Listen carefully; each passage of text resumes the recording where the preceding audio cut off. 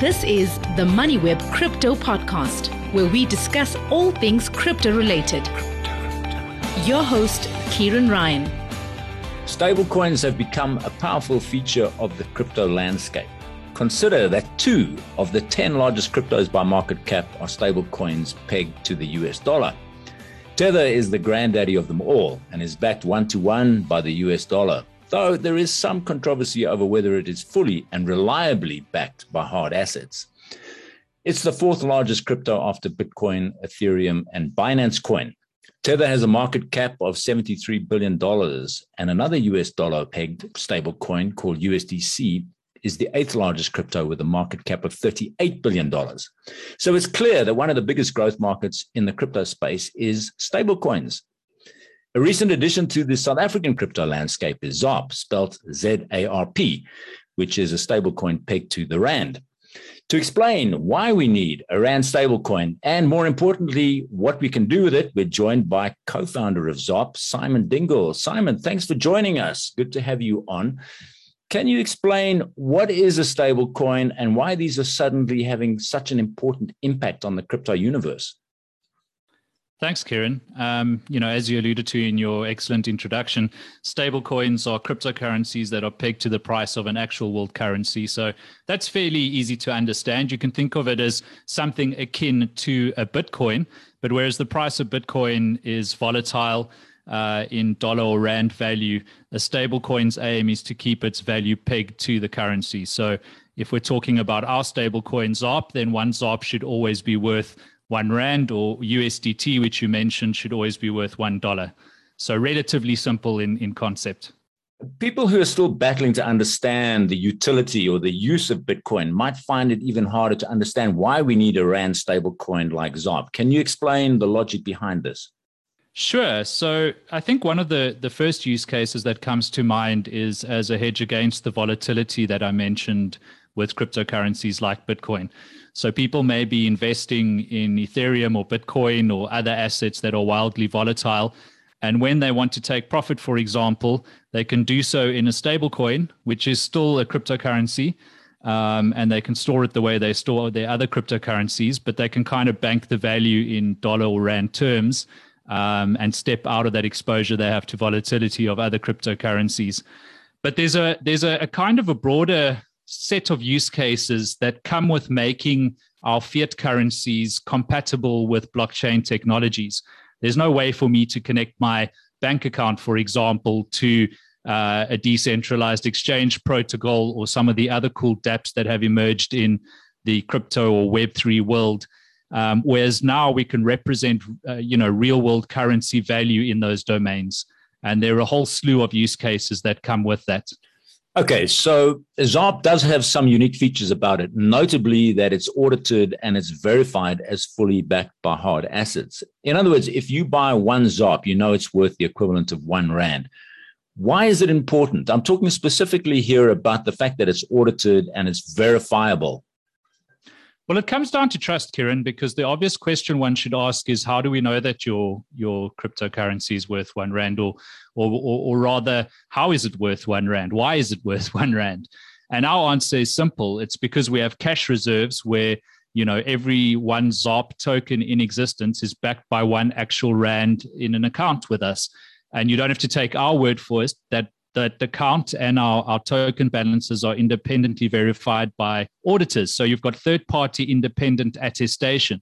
And all of that contributes towards the trust we want to build in our ecosystem, where people can be confident that they're dealing with a trusted entity who's audited, who's working with regulators as far as possible. Of course, regulation in this domain is emergent in South Africa, so we still have a long way to go there.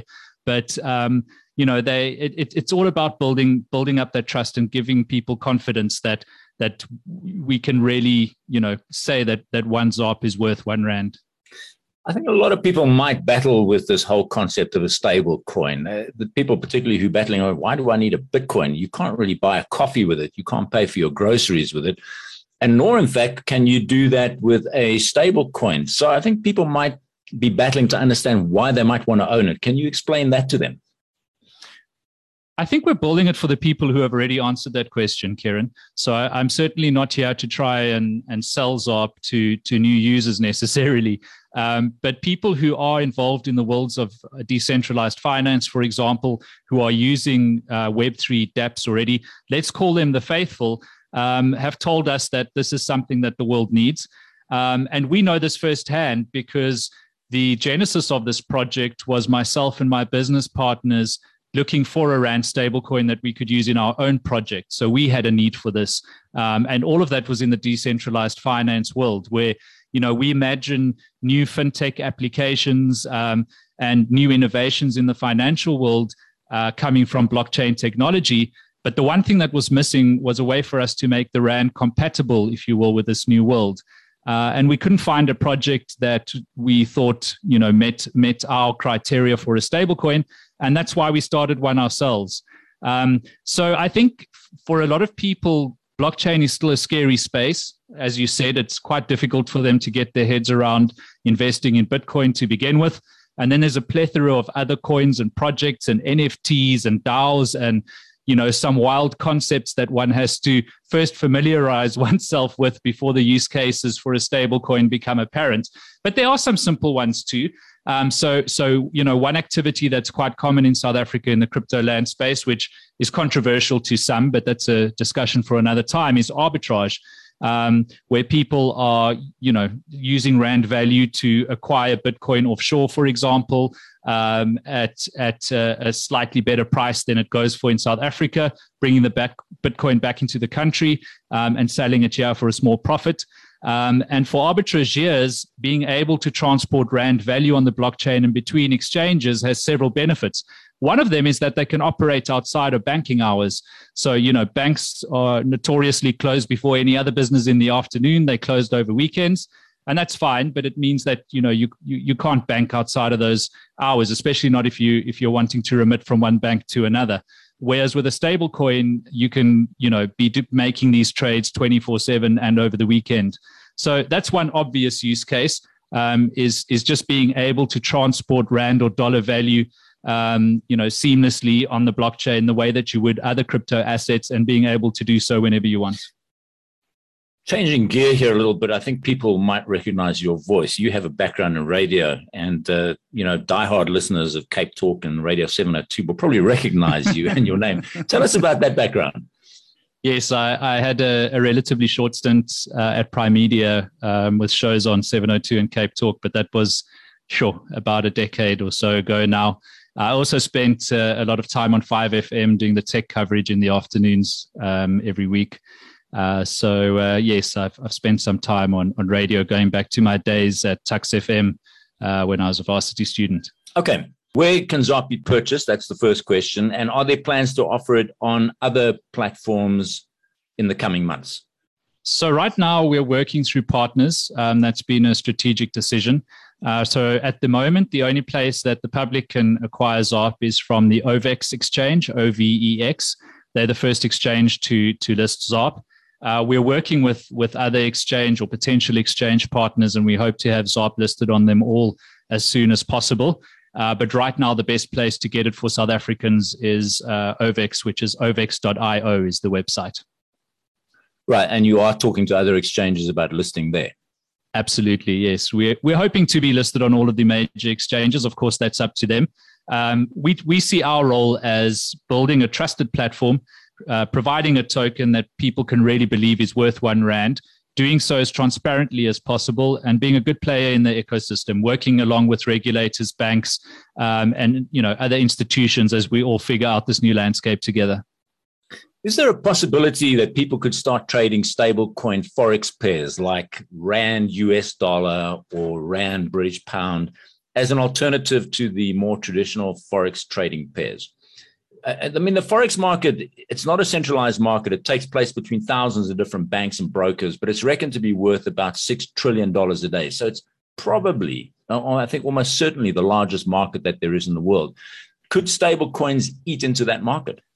Absolutely. And I think to a small extent, that's already started to happen, Kieran. We see a future in which all trading is tokenized and represented on the blockchain and in DeFi.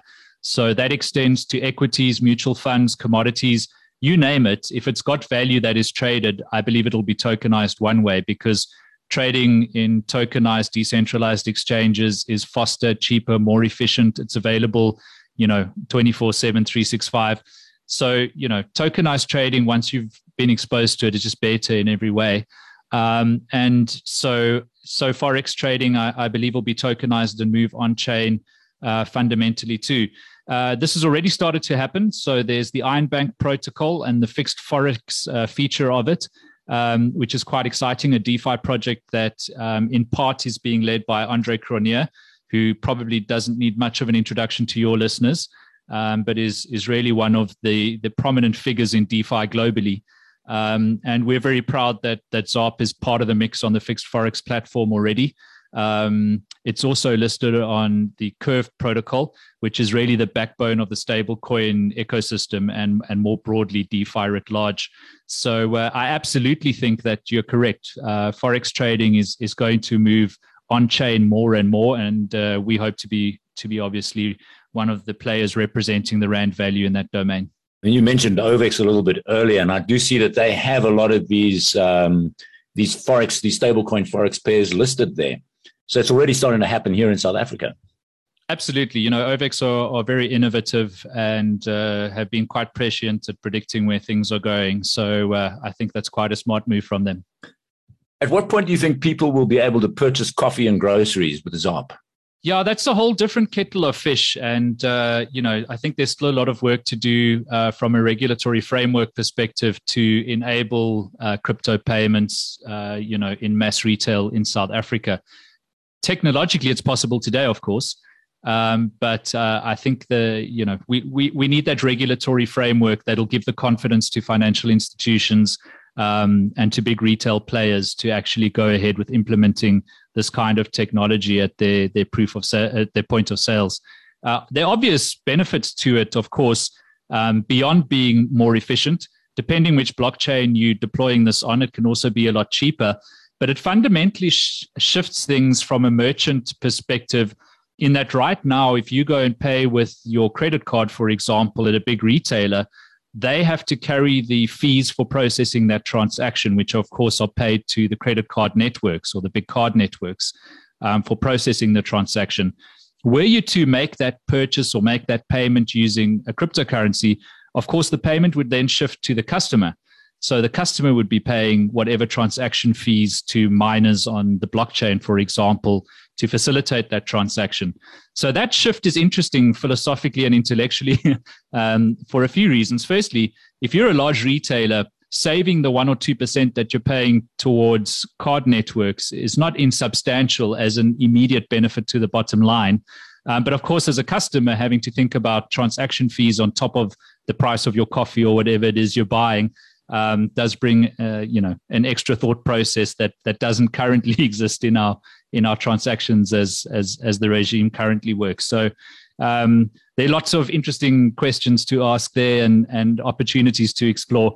But I think it all begins with a regulatory framework that paves the way for this to happen.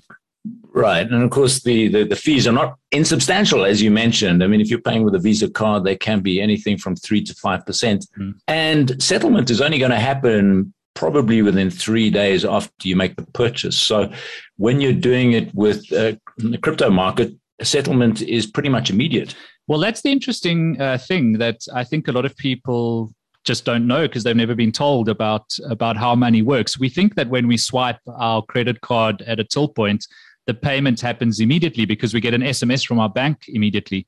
But of course, all that SMS represents is a promise of payment that'll come later. So the funds have been reserved, but no money has actually moved in the background. And as you said, that settlement can take up to weeks to actually clear at a later date. Now, there are obvious benefits to that. If it was a fraudulent transaction, that gives you a window to speak to the bank and for them to step in and actually block the transaction. Terrible outcome for the merchant again. So it's all a matter of perspective because now they've, essentially lost out. But in the crypto world, and this is why I always kind of grin when people say things like Bitcoin is slow. Settlement happens, when it happens on the blockchain. And that can be seconds up to minutes in Bitcoin and even faster on some other chains that are optimized for it. So when you're paying with Bitcoin, the actual value is moving in seconds, potentially, more likely minutes. But in any event, much faster than it would if you were paying with actual fiat currency using your credit card, for example. Of course, the Lightning Network built on top of Bitcoin is an example of how this can happen almost in an instant. But there, it's debatable as to whether or not settlement has actually happened because, of course, you're dealing in a protocol layer and there's value locked on the Bitcoin blockchain that'll move at a later date. And we don't want to get too technical about that. But yes, I think that is one of the fundamental shifts that's offered by payments with cryptocurrency. I know it's fairly early days because ZARP has only been in existence a short while, but from what you're observing, who are the people that are buying it? Well, nobody just yet, Kieran, because we've just launched. So right now, the only people using ZARP are members of our teams and our partners. But that's slowly starting to grow. So I'll be touching base with the OVX guys again soon to see what demand has been like on their side. But really, we only announced this project in the last couple of weeks. So it's early days. We're just launching. I think we see this as a grand experiment. We've got lots of work to do, making sure that we're doing the right thing for our potential users, but of course, to make sure that we are keeping lockstep with regulation as it emerges, that our banking partners are happy, etc. So right now, I don't know who our users are going to be. I have some idea. I have high hopes, but time will tell. Okay, just explain briefly the mechanics of this. So if this is going to be fully backed by rands, somebody buys ZARP, let's say buys 10,000 ZARP. How do you ensure that straight away is backed, or is there some is algorithm working in the background? How does it work? Well, right now it's a fairly simple process. We have our treasury account where all the rands are kept that back the value of the ZARP tokens. So when rand is deposited into that account by one of our partners, again, this isn't something we do direct to the public, then once we've verified that balance is cleared into the treasury account, tokens are minted accordingly and sent to the address of that partner. Our smart contract works on a verification basis, which is basically means we've got a whitelist of addresses that are allowed to receive minted fresh ZARP. No other address can receive it. Likewise for tokens being burned. So in that case, the whole process is reversed. A partner would send us ZARP tokens. We would literally destroy those tokens on the blockchain, and then the actual rand would be sent to them from our treasury account, and that would conclude the transaction. But right now, those transactions are happening in bulk between us and our partners, whereas members of the public would be interfacing with an OVX, for example, if they wanted to acquire the tokens. All right. For people who are a bit unfamiliar with this, the burning of tokens sounds a little bit strange. So essentially, I guess what you're saying is that somebody has purchased ZARP and then wants to sell them. You have to get rid of that ZARP. You've got to burn them. Yeah, so they're actually destroyed. And I think this is a very important part of our setup. And one of the things that differentiates us from some other stablecoin projects is anybody can go onto a block explorer. So on the Ethereum blockchain, for example, you could use Etherscan, which is etherscan.io. You can search for our smart contract and you can see exactly to 18 decimals how many tokens exist on the blockchain at any moment in time. And you can go and independently verify that there are no more or less than those tokens in existence. You can even click on the holders section of that website and see a list of all of the wallets and how much ZARP they're holding. So that makes it fully transparent. There's nowhere for us to hide tokens. There can't be more tokens in existence than are listed on that blockchain smart contract. And then the question is really, do we have the corresponding rands in a bank account? And that's where our third-party auditors come in to verify that information. And we're looking at working with additional partners to build in, even more additional steps of verification required so that it's all entirely airtight and so that anybody out there with confidence can go and verify this information for themselves. Very exciting stuff. What other projects are you working on? We keep ourselves busy, Kieran. We've got a digital asset management platform called Venox, which is currently only available to invited private clients, but people can find out more about that at venox.io. That's VENOX. We also have a portfolio management app called Lettuce, which is available at lettuce.money, like the stuff you put in your salad. And we've got a few other interesting projects that we're looking at, but those are our primary focuses at the moment, if you can call 3 things primary. Great stuff. Simon Dingle, we're going to leave it there. Thanks very much for coming on and explaining the intricacies of ZARP and stablecoins generally. Thank you very much, Kieran. Always great to speak to you.